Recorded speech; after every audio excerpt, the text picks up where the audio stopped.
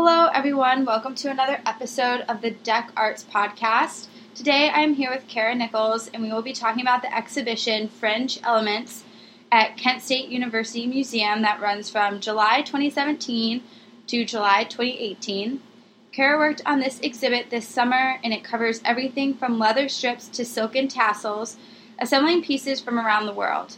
Leather fringe is found on Native American dress, Spanish equestrian wear, even suits from 1960s counterculture.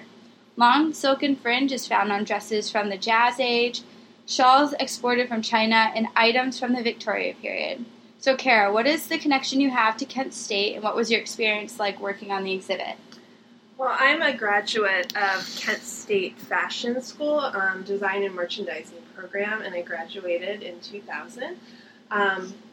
And the Kent State Fashion Museum is actually the Kent State University Museum because it does contain decorative arts along with a huge collection of 30,000 pieces of fashion.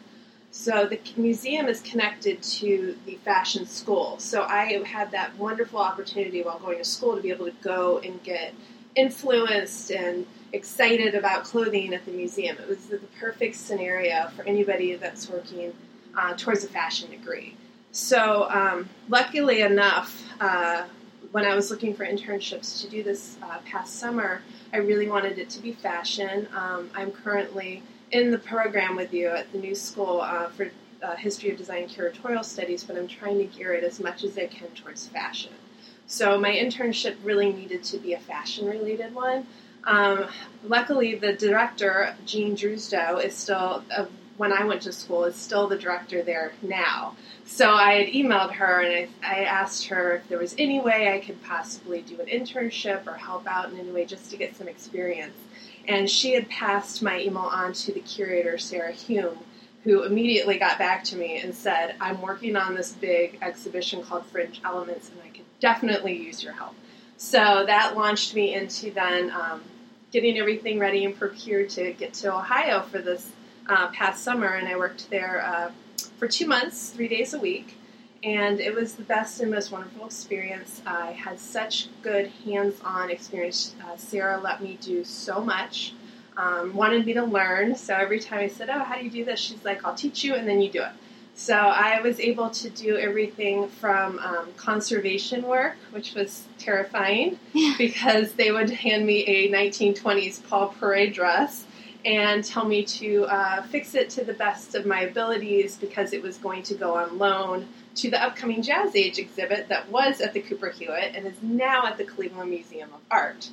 And they were borrowing 14 more dresses from the Kent State collection, and I got to work on all of those dresses, conserving them. I was doing condition reports. Condition reports you do when you loan a garment or an object to another museum. You have to mark down everything that's wrong with it. So then when you get it back after they borrow it, you can then check to make sure nothing more extensive damage has happened. So I had to do condition reports on all the dresses. Then I did the conservation of some of them because they couldn't be worn on the mannequin without conserving, reapplying like stitches to the shoulders because these dresses are so heavy. And we'll talk more about that when we get into the Fringe exhibition of why they are so heavy.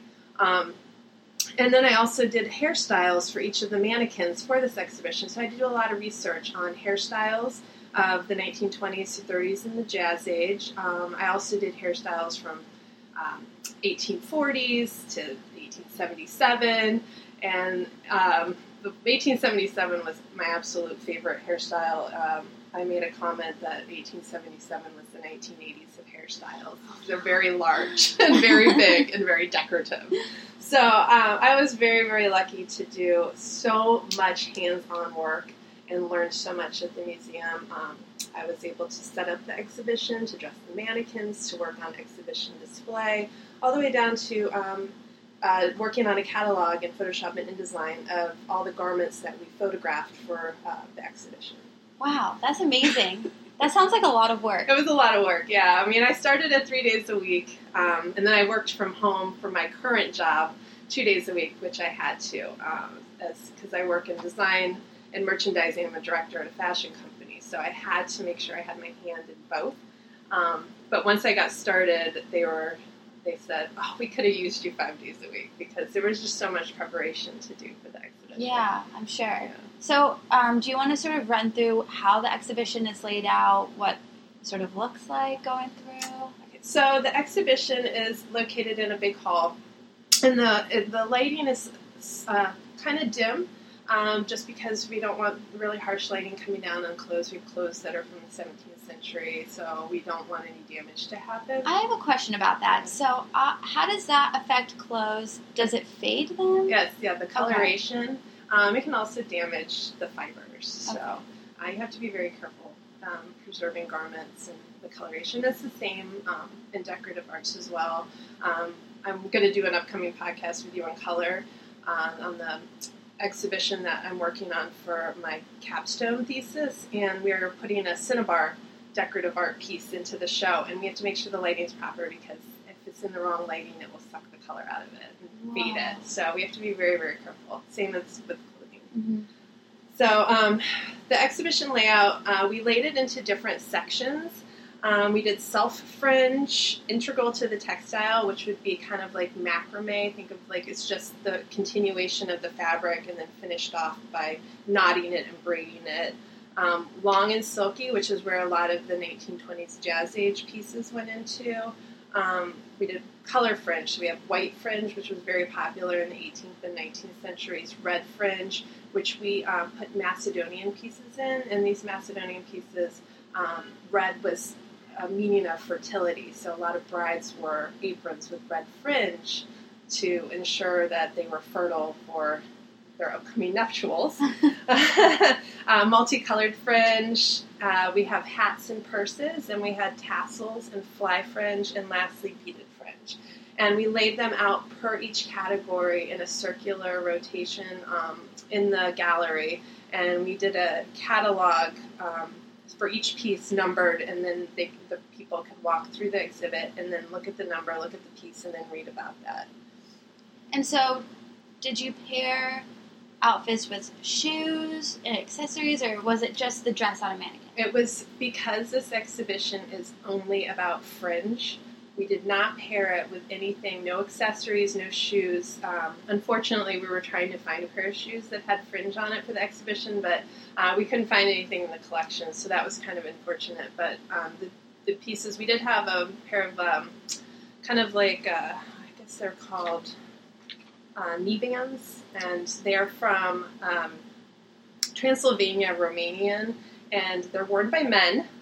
And it's for this kind of secret brotherhood called the Calasari, and they do this special dance that kind of is a cross between a galloping horse and a flying fairy. And no one knows the exact origin time period that this started, but the written record started around 1700s. And it's the Brotherhood of Men, and they do this special dance while carrying a fake horse head. And they go into different community areas, and then they dance this dance, and it's supposed to ward off fairies or cure anybody that's affected by fairies. And they still do it today, so if you want to go on and Google the Calasari in Romania, you'll see these knee bands, kind of, and then they create like movement. They have yarn fringe and bells and beads. So we were lucky enough to have this piece. This is the closest thing we had to like footwear, legwear in the exhibition. But it's really interesting. The story behind it's great. You can see the videos of them actually doing this dance. Yeah, it's pretty cool. So that was one of my favorite pieces in the exhibition. Not my favorite, but one of my favorite pieces. So what would be your favorite? My favorite piece is probably, well, there's a couple. The first one is also my mother's favorite piece, and it's a Yves Saint Laurent dress from the 1960s, and it's the underneath of the dress. It's a long sheath dress, so it comes below the knee. The entirety of the gown is all sequins, and then over top of the sequins are about 4-inch long beaded fringe. So this dress is gorgeous, striking, and heavy.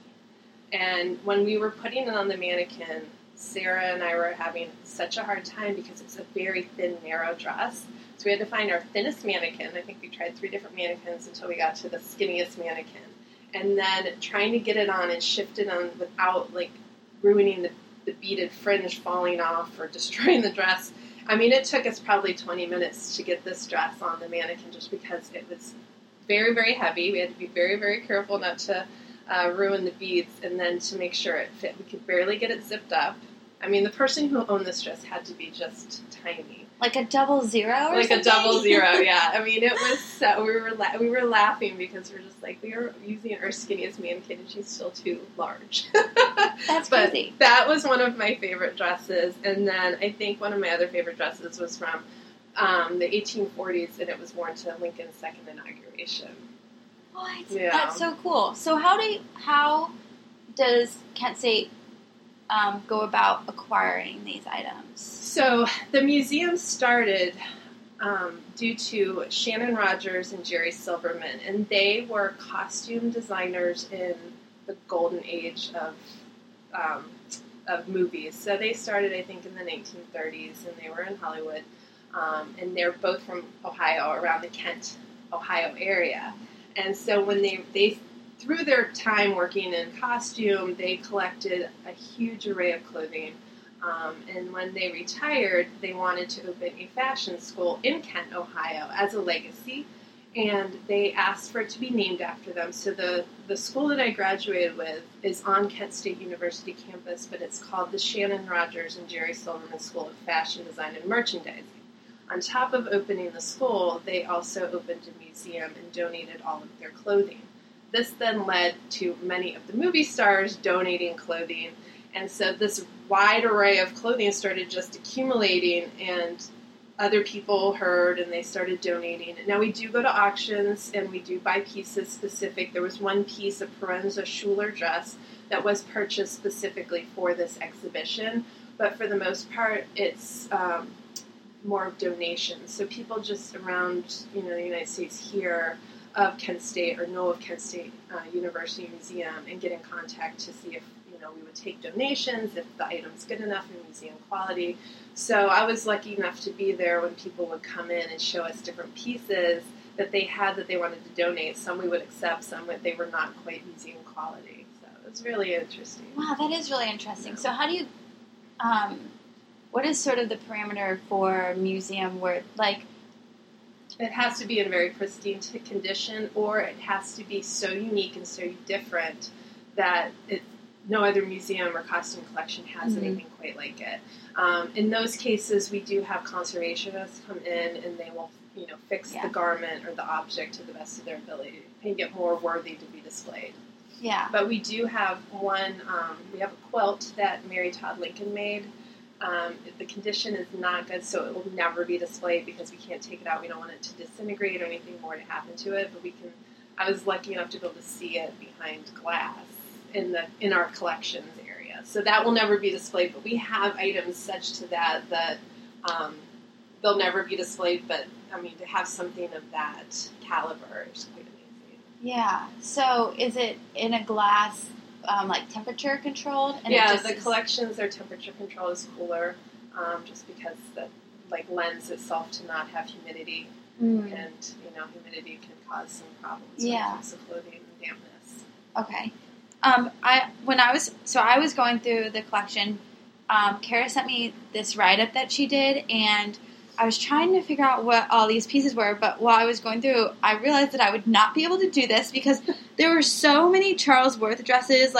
There's the tinsel dress, and then also, this is really cool. So I went to school in Charleston, and there was the Charleston dress, and I got super excited about that. That's really cool. But there's your collection, when you go through, there's honestly so much. Yeah. And it's crazy. Is there an estimate of how much you think that they, in terms of dresses, have at the museum? They have, I'm not sure on exact amount of dresses, but for the fashion portion, this is including accessories, purses, shoes, there's 30,000 pieces. That does not include the decorative arts, and they have a very nice collection of glass and ceramic as well, so that's a huge section of the museum in its own special room. But for the fashion portion, there's 30,000 pieces. That's insane. Yeah, it's crazy. Yeah, I'm gonna post the link so everyone can find the collections because it's just cool to go through. If you just literally type in like a designer. Yeah, it comes up with like 5 pages of like everything. It's so fun. And then, so I guess you weren't this. This is just sort of a side question. Oh my gosh, this is so cute. Sorry, I have a dog who just decided to be part of the interview here. I welcome it. So, how did the museum then expand from being fashion-based to not? To have the decorative arts as well. I think they wanted to have more of a broad spectrum and just not be completely a fashion exhibition. And I think also people started donating these objects. So what else were you going to do but display them and make a whole room for them? And that gives people more of a wide range. Some people aren't into fashion. Some people are more into the decorative arts. So it's a little bit of everything for everyone. Yeah. I love that fact that they have that because it does lead for inspiration.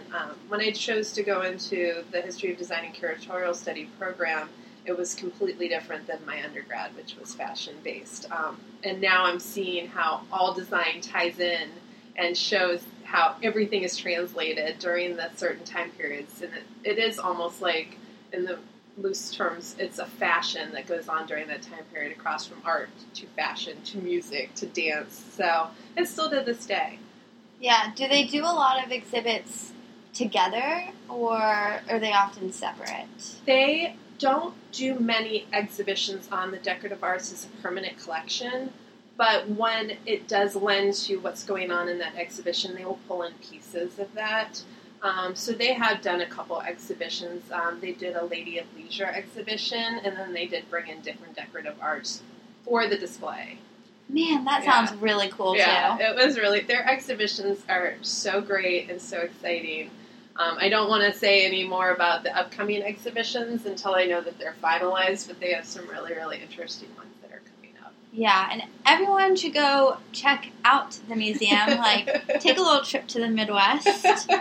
Another part that I thought was really cool was sort of the rebellious edge, the 1950s, and then like Hell's Angels and Elvis Presley, because I never think of biker gangs having fringe. Yeah. And I always forget that Elvis Presley then had that really cool white fringe. White rhinestone jumpsuit with the fringe sleeves. Yeah. Yes. Yeah. So after the 20s, I think you saw this through my write-up, was after the 20s during the Jazz Age, and of course everything was excess, everything was glorious and beautiful and glamorous, and then of course the Great Depression hit. So this excess treatment couldn't really be applied to clothes so much, so fringe fell out of fashion during those time periods. But by the 1950s, when the war was over and people started living a happy, more jubilant life, fringe started to make a comeback. But this also was a time when people were kind of leading to be more rebellious and having a little bit more fun again. So the Hells Angels started incorporating black leather fringe with their jackets, gloves. Even think about their hogs that they ride on. They have the fringe tassels hanging down on the handles. So it became not so much a lady's gorgeous decorative treatment. It became more of like a rebellious, riotous, like man's treatment. And then Elvis Presley then adopted this and took it in and put it into his famous white rhinestone jumpsuit that he wore going into the 60s as well. So fringe kind of changed its direction a little bit there. Yeah, it definitely took on a different meaning. And then, where is it today? You mentioned a couple designers, Diane von Furstenberg, Derek Lam, Anna Sui. Mm-hmm. I knew the other two, but I didn't know her, and I Googled her and saw her recent collection on the runway, and she is awesome. Yeah. She's amazing. She's really great. Yeah. She's definitely one of my favorite designers. She kind of takes everything and then she pushes the envelope when it comes to fashion. So she takes a little bit more further than a lot of designers would do. But yeah, so fringe, as I said, does fall in and out of style. But right now it's currently very in style and trending. A lot of the designers are showing it on the runway. It's incorporated into everything from leather to suede to beads to macrame. I mean, the whole like bohemian trend that's never seeming to die always has fringe, and that's where a lot of the macrame comes in. and that's the knotted braided material that you can make a whole garment out of just that. So fringe not dead, not going out of style anytime soon. The Western trend is also coming back up, so you'll see a lot of fringe on bags again. Studding that goes along with it, so really, really give it that kind of Western flair. So yeah, I mean, if you go on and you look, the Fall/Winter 2018 fashion shows just hit in New York last week or the week before, and there was a lot of fringe incorporated into that. So exciting! Yeah, I like fringe. Yeah, I mean fringe. I mean, look at my pillows. Oh yeah! Oh, this is a fun pillow, guys. Oh man, this is fun. Yeah, all over fringe. I like it.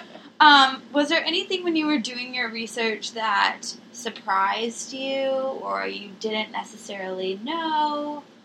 Or okay, so I think my biggest surprise of the exhibition was when we started getting all the dresses out of the collections, and we were putting them together and photographing them. And there was two big surprises that I had, and they don't have so much to do with fringe, but more so the garment and the undergarments.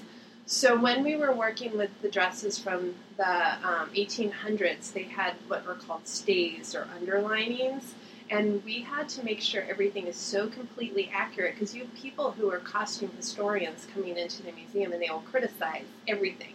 So the hair has to be an exact hairstyle from the time period of that dress. So hair can change from 1843 to 1844. You really have to do your research.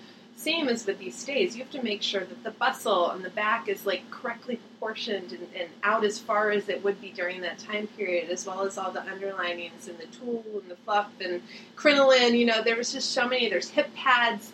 I mean, the extensive use of these underlinings. I was in stays. I was shocked. I'm like, why do we have to put, 5 hip pads on this dress form? And Sarah would be like, well, this is how it was during this time, so we have to replicate it as much as we can to be exact. So that was kind of, I was like, we can't just shortcut and, put it over and like fluff the dress up. So it had to be exact. The second thing that surprised me is we were getting this dress out. It was from the 1800s, Plains Indian, possibly Sioux, and this dress is a gorgeous, gorgeous suede leather fringe dress with glass beading. Now, this thing was so heavy that I could not carry it alone. So, because it was so long, the woman who wore it had to have been 6 feet. So it definitely was a ceremonial dress with the amount of bead. The amount of beadwork is breathtaking. So, hopefully, if you go online, you can see. I think that they're going to be doing a video of the exhibition soon. Sarah usually does a video, and she walks everyone through the exhibition. And this dress you'll see is just, the whole top portion is just all beadwork. Now, the two of us are trying to carry this out of the collections room because it's just so heavy, and it's so bead heavy on the top that it kept sliding out. So we really had to be the two of us kind of like maneuvering it down. And then trying to get it up over the mannequin's head. I mean, we were straining. I was like, oh, I don't need to go to the gym tonight because this dress was so incredibly heavy. And then I was just like, how did this woman wear this and be comfortable in this? Because it was just weighted down so much that it would have pushed on her shoulders. I just don't even I couldn't even imagine wearing it. That's probably why it was a ceremonial, so it wouldn't have been worn for that long. But there was no give. It's one section, so there's no give. So when we're trying to get the mannequin's arms up, one arm wouldn't come up, so we're trying to pull it sideways and then up, and somehow I got stuck under the dress at one point, and it was it was very hot. So the leather is not breathable, so you can imagine. Wow. Yeah, so that one really, really shocked me. Just because I went to pick the dress up myself, and I was like, I can't really do this. This isn't going to work. This isn't going to work. That's so interesting, but because I never think about the weight of something. Yeah. Because it's always just seems like it's being effortlessly when you go and see it.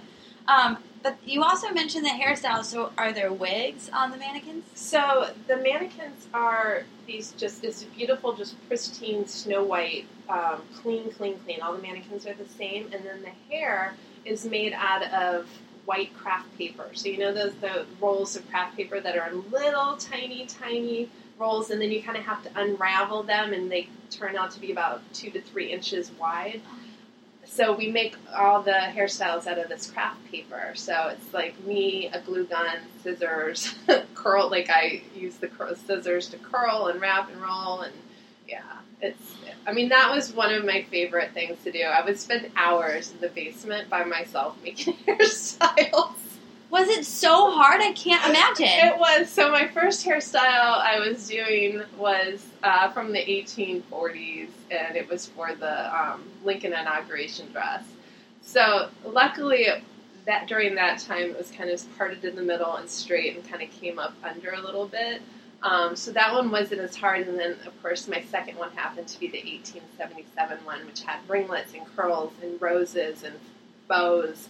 So that one was a little extreme. I mean, I'd work on one hairstyle maybe like a day and a half, just because it took such a long time to unroll all that craft paper and then to do the research. I mean, I had to find paintings that were accurate during that time period. You can't just like go online and say 1877 hairstyle and then see women nowadays dressed up in historical clothing and follow that. So you really had to do your research and make sure you had the right and accurate hairstyle. Yeah. Wow. So is it most of the costumes based on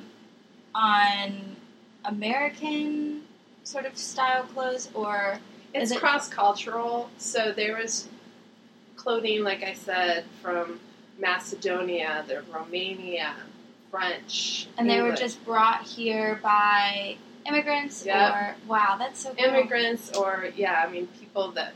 Yeah, immigrants, ancestors, everybody brought them over.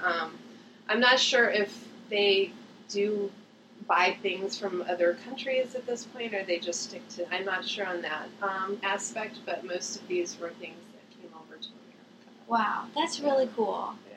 That's so exciting. Well, thank you so much for coming on and telling us about this. I appreciate it. Yeah. So I'll post a link to the exhibit so everyone can go on and see everything that they have and the collections, and I'll post a video of the Transylvania men's stockings because those sound awesome. They're pretty cool.